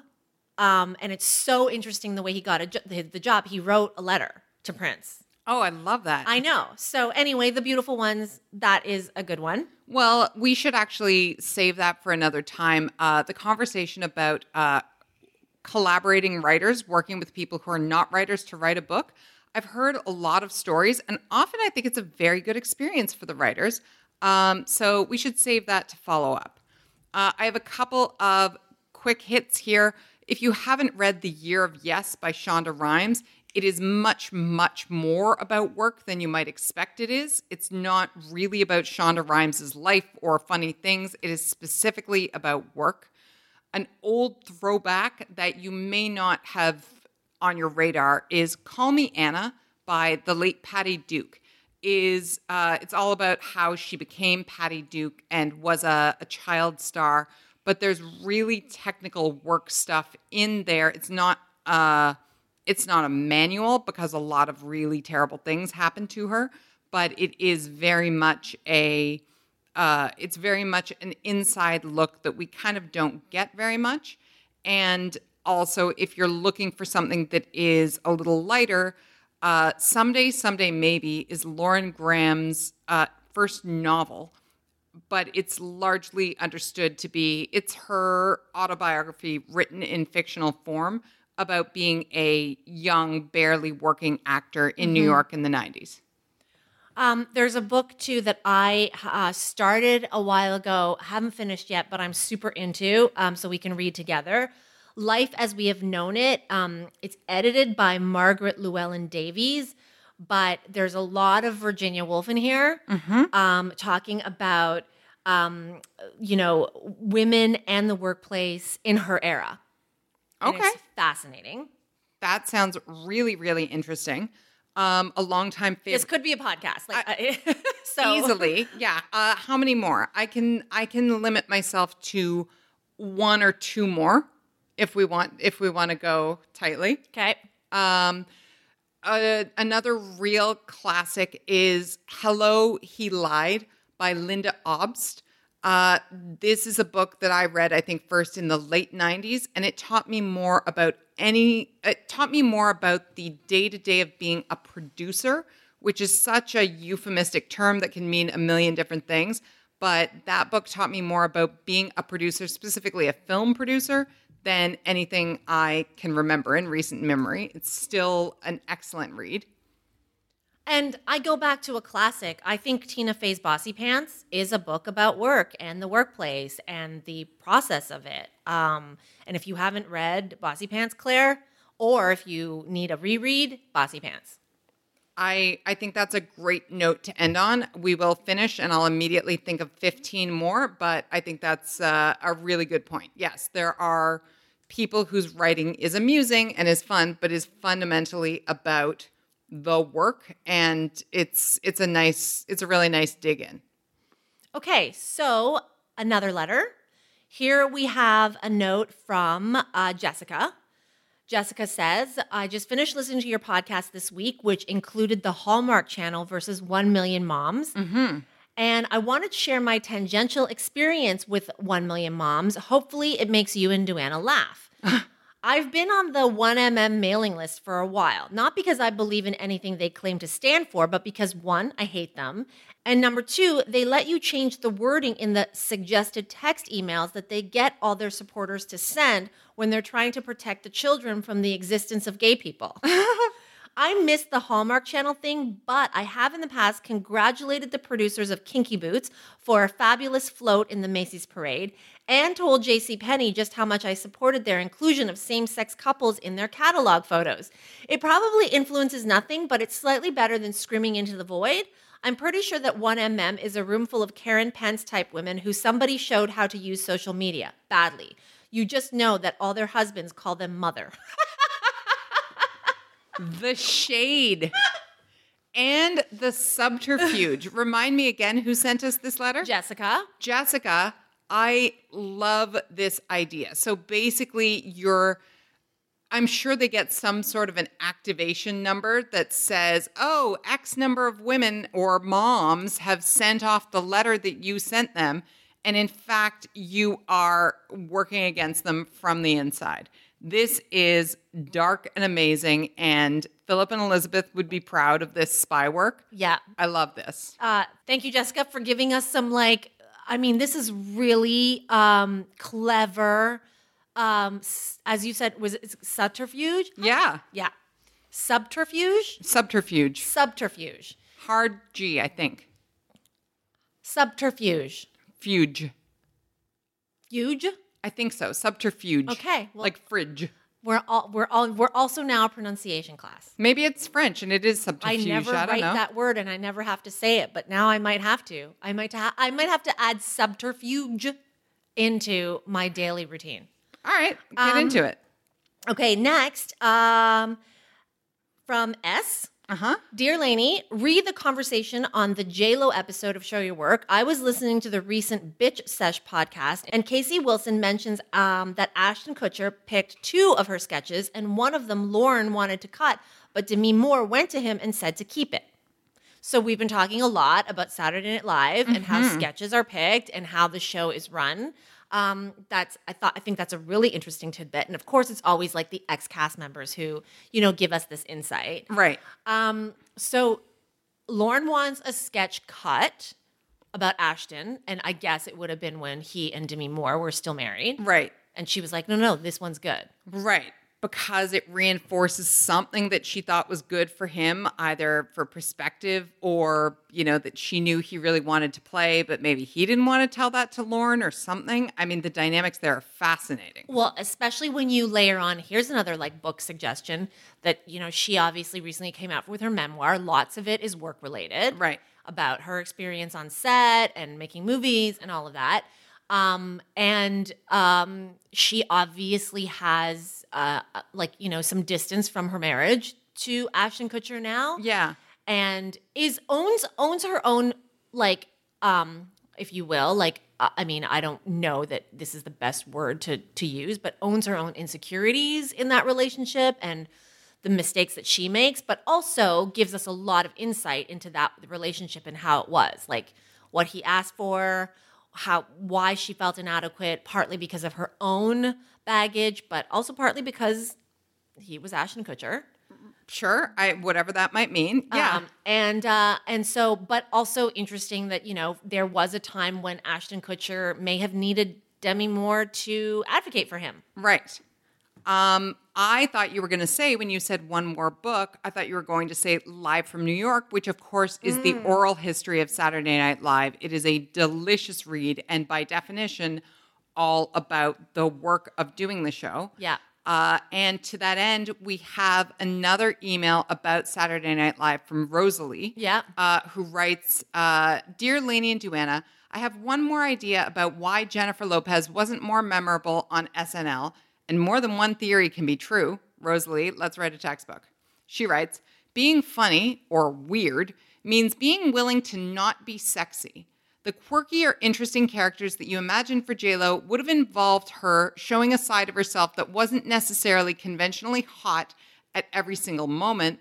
I can't remember any role or performance from J-Lo in which she wasn't sexy.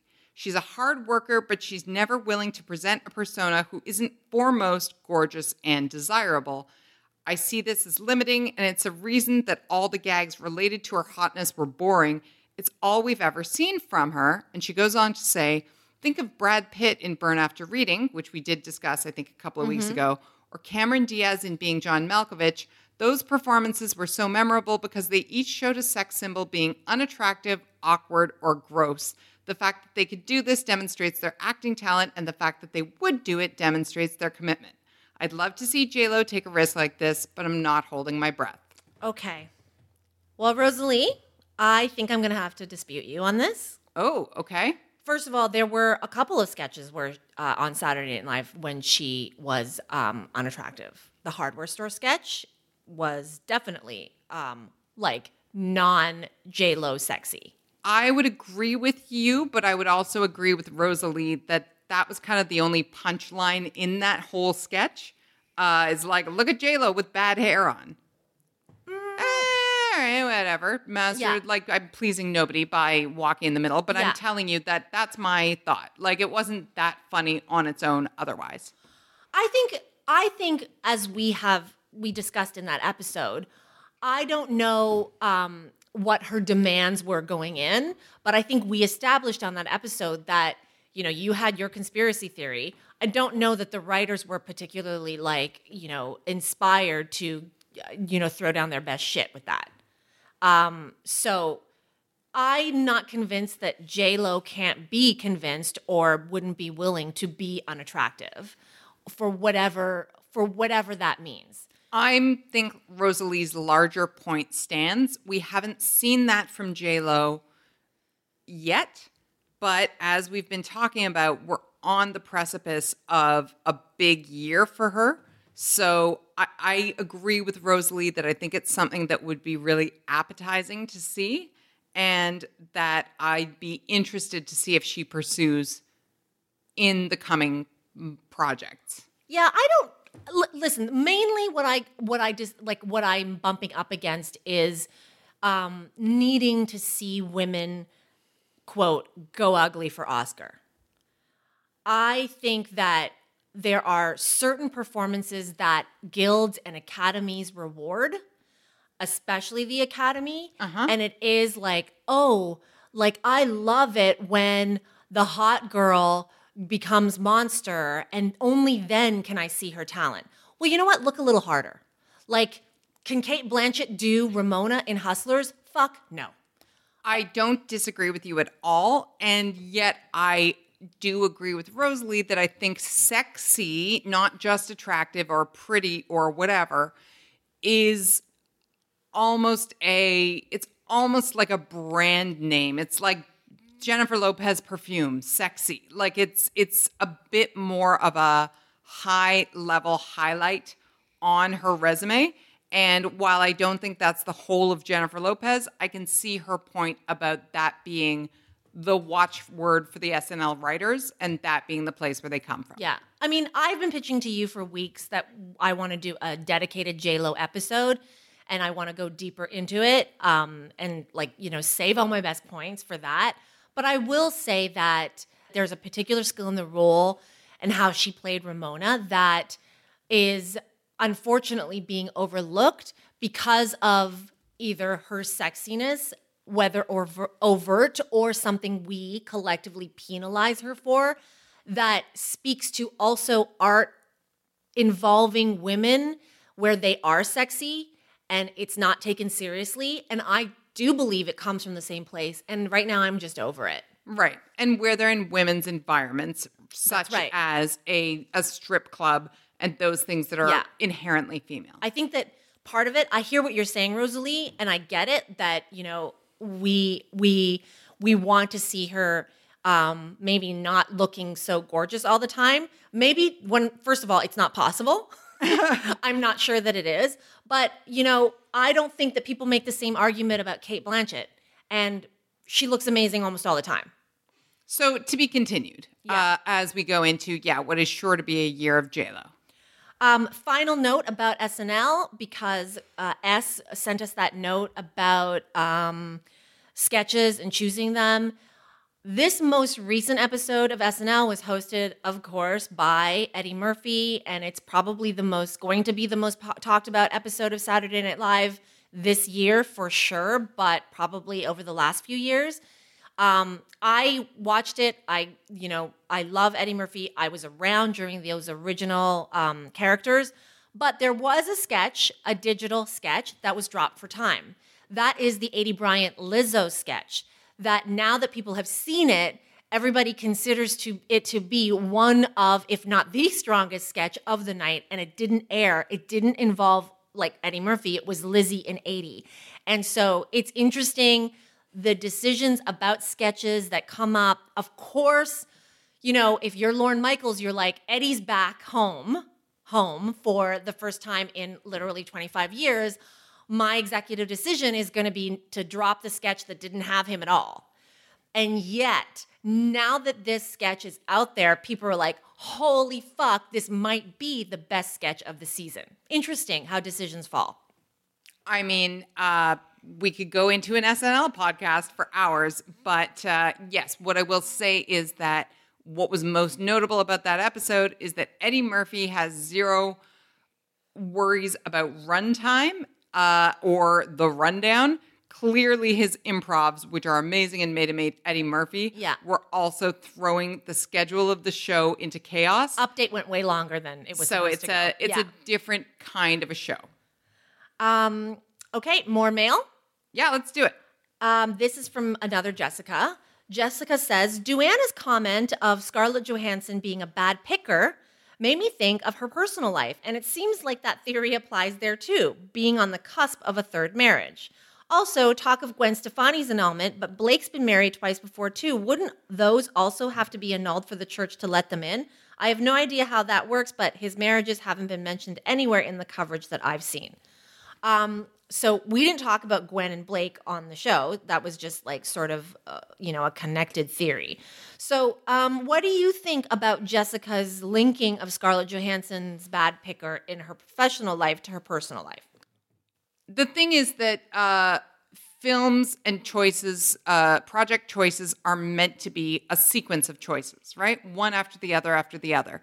I think, broadly, I think that we are at the end of a generation where like marrying for life is concerned. And I think it's probably healthy not to think of marriages as having been failed, right? I think it's probably better to look at something as like, that worked for a time and now it isn't. I wouldn't presume to know her perspective or Blake Shelton's for that matter or whatever and go like, oh, do you feel like you're going to get it right this time? Yeah.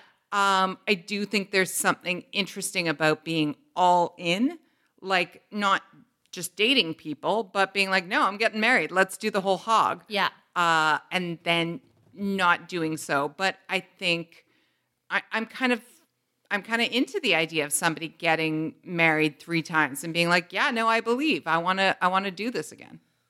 What I will say is that there's an interesting parallel to Scarlett Johansson and Ryan Reynolds, because before our Scarlett Johansson episode, we talked about Ryan Reynolds, and Duana, you had a new insight on him after he appeared on SNL, which is when you were like, oh yeah, finally, I might get it a little bit more. Yes. He has too, in the past, had a bad picker. And You mean project-wise? well, the parallel here is that project-wise, yes, he's picked badly. Mm-hmm. Like, he has a movie out on Netflix right now, which is a Michael Bay movie, which is trash and ridiculous. I was really hoping you were just going to leave that as, which is Yeah. And yet, at the same time, I think we forget that Ryan Reynolds is also a serial proposer. Sure, he loves marriage. Like, when we talked about him, I think you confused how many times he'd been married, because he was engaged to Alanis. Yep. They didn't end up getting married, but I mean, he proposed to her. The intent was there. And then Scarlett. Yeah. And then Blake Lively. Right. So that's adding up. I'm not prepared to, this is poor Jessica did not write this with this in mind, but I'm not prepared to call marriages that don't work out like bad picks. Yeah. I think some are, but I don't think that's the case always. Yeah. And I think that, it is one of those things where you can go between talking about, Eddie Murphy said the other night on SNL that he has 10 children. I think there are about 5 or 6 relationships involved there too. I think it's all kinds of things, but I think it definitely speaks to somebody who rides really hard in the direction they think something is going, all the way to the altar, if you want to go that far. And then, later on maybe has a different perspective. So I think it definitely speaks to people who are all in on something and then are able to see a whole different way of things. What do we call that? Mercurial? Romantic? I guess. Yeah, all of the above. Yeah. And then there's a related email from Kathleen that says, I love that you paralleled Kirsten Dunst's career with Scarlett Johansson, because I've always said that if I could choose any actor's career, I would want Kirsten's. And she was pointing out that we had said that Scarlett Johansson maybe was a bad picker. And so she says, who would be your choice for best picker? Actor and actress, role-wise. She's talking about a project-wise. And then she goes on to say, this should be a category at the SAGs. Rather than picking best supporting actor based on who was the best in a smaller role, there should be another category about who best supports his or her fellow actors. She's referring to the fact that we said Brad Pitt is a great supporting actor. Yeah. I think another way of looking at this is, who winds up in all the best stuff, right? The best projects. Oh. I mean, what are we talking about? Film or TV? All of the above, I guess, performers. I think I mean, everybody has a clunker. Anybody we say is going to be, someone will say, yeah, but. Absolutely. Yes. Because even Brad Pitt has a yeah, but. So I wouldn't say that there is one person definitively who. Nobody's perfect, No. obviously. So who is really good at this? I would say. I have a male. Go for it. I'm going to go Matthew Rhys. Of course, because of the Americans, because I love him, but also he was in The Post at the same time.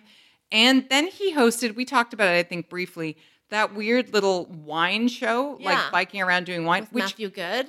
people loved. Yeah. Like he talked about how his mother was like, it's the best thing you've ever done. And those couldn't be more different, right? Yeah. So I feel like Matthew Rhys is on a good streak with choosing right Yeah. now. Like no one comes to mind because I think I can't get around my whole like back pocket yeah but you know what I mean. Saoirse Ronan, Excellent choice. can't remember like I don't have a yeah but for Saoirse Ronan. There was that one that she did years ago that was it was like a kind of a Hunger Gamesy knockoff. I feel like there was a bow Right. and arrow involved. Like Hannah. Hannah, yeah. It wasn't great. It wasn't, but it wasn't. Yeah. Yeah, no, I like that. Carey Mulligan. Yeah. Can't think of a shitty Carey Mulligan movie. I'm going to say I like what Mindy Kaling chooses. Obviously, she creates a lot for herself, but she also winds up in things. You know, I'm thinking of A Wrinkle in Time or The Morning Show. Mm-hmm. She surrounds herself with good people and good projects. So Yeah. I think Mindy Kaling has a good picker. And I think, I mean, you know, these are the ones I'm naming are ones who don't work very often. That's okay. But I think that that's something. It's definitely, Yeah. those two facts are related. So Ryan Gosling, Uh-huh. Yeah. yeah, like it's very rare. That he has a real clunk, right? Yeah. He, at bare minimum, you understand why he chose a project. That's right. That's right. So I like him for that. Also Kerry Washington. Uh-huh. I like that. Yeah.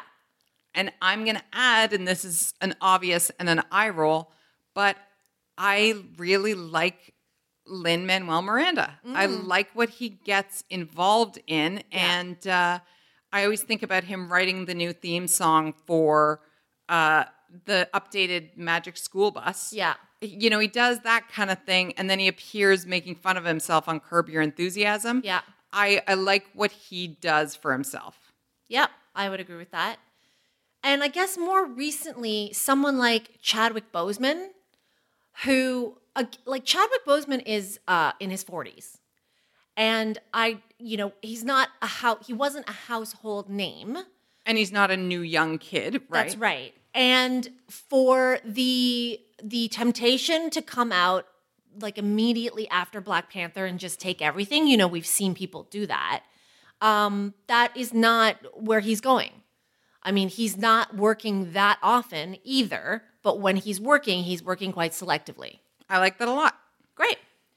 And finally, I want to end on an email from Aaron about, I think, one of our favorite things that keeps coming up for some reason on this podcast, and that is Ryanair. We have laughed about Ryanair several times. Ryanair is a low-budget airline in primarily the UK, Yeah, based out of Ireland, I believe. that's right. And every time there's a news story about Ryanair, for those of you who are just catching up, it's about drunk people behaving really badly on airplanes. Either they're fucking or they're fighting. It's amazing, and I have said multiple times that I kind of want to see this go down. Yes, I want to be there to see you board a Ryanair flight, but yes, go on. Okay, so Aaron tells us, Dear Duana and Lainey, thanks so much for reading my letter on Show Your Work. We've clearly read her letter before. I don't know if it was about Ryanair. I can't remember. It was, yeah. We referenced Aaron's Ryanair letter earlier. I think that's the one when she compared it to a bus. Yes, that's right. Or So- we did, and she confirmed our suspicions. Right. So she has a follow-up. She listened to that episode, then she played it for her husband, a dub. So that means, I guess, a Dubliner. That's right. And fellow Ryanair frequent flyer. and he loved your reactions, thrilled you both had a laugh. Happy to consult on which Ryanair flights might live up to Lainey's expectations. Hint, anything to Ibiza, Malaga, or en route to some kind of match would be safe bets. I'm sadly, and by match, I think she means like a soccer match. Yeah. I'm sadly usually just flying back and forth from Dublin to Gatwick along with other commuters. Pretty tame, just like most bus rides. Anyway, I always love a Ryanair story. If you have been to Ibiza or Malaga or on a plane headed to a match on a Ryanair flight, please share your stories. Or even just photos. One day I'm going to get on a Ryanair flight. I feel like this is like a Lainey Gossip corporate retreat in the making. Like, we need to fly somewhere fancy and have to take Ryanair to get there. And remind me, is it because they start serving immediately or people are just fucking looped before they get on? I believe you can actually carry your drink onto the flight. I think Erin's last email said that the lounges, like the Ryanair lounges, are basically... They have a lounge? It's a low-budget airline with a lounge? Okay, well, like every airport lounge, right? Okay. Like the gate, right? Okay.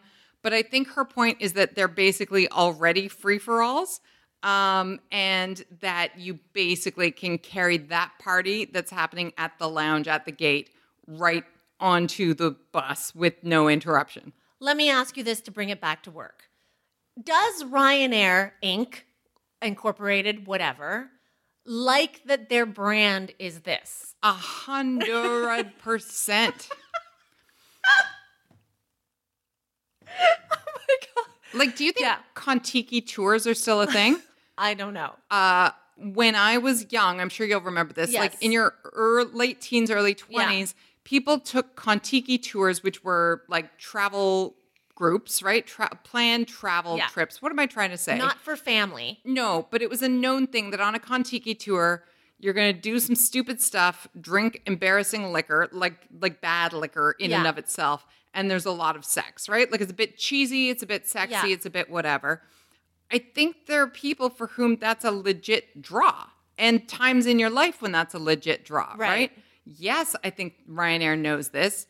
Yes, I think they probably sigh every time like a well-heeled couple wearing cashmere appears because they're like, you guys, this is not for you. You should not be taking this flight. Like, I think that they're like, yeah, we got our niche. I don't think I have a Ryanair wardrobe. All you have is Ryanair wardrobe. You have like athletic wear and like think about going to a game. I've seen you dressed to go and watch like joggers and a sweatshirt is absolutely. Good. I thought it was like you know, low-rise jeans from like 2003 and crop tops. I think that would be very acceptable. But my point is, especially if we're going to a match, to your point, right? Okay. I think you can also be I think you could fully walk on wearing your bikini and nobody would blink. But I think also like your athletic wear and so forth is going to do a really good job. Okay. Well, thank you again, Erin, for your follow-up on Ryanair. Please continue to send your Ryanair anecdotes. Also, please continue to send us your work emails, period. We love hearing about how work goes for you, how you think about the work of Hollywood when you're at your work, and how we are closing or widening the gap between the two. As we look ahead to work in 2020, thank you so much for supporting our work in 2019. Please subscribe to our podcast wherever you get your podcasts. Leave reviews, leave comments. They help us so much. And at the risk of being earnest at the end of the year, I think that you all can tell we have a blast doing this podcast. So we are really, really delighted and lucky to get to do it for you and that you tell us you like it. Until next time, work hard. Enjoy your work. Bye.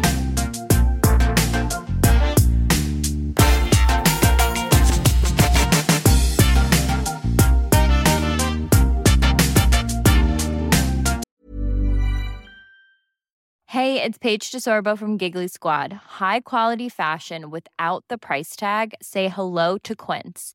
I'm snagging high-end essentials like cozy cashmere sweaters, sleek leather jackets, fine jewelry, and so much more. With Quince being 50 to 80% less than similar brands. And they partner with factories that prioritize safe, ethical, and responsible manufacturing. I love that. Luxury quality within reach. Go to quince.com/style to get free shipping and 365-day returns on your next order. Quince.com/style.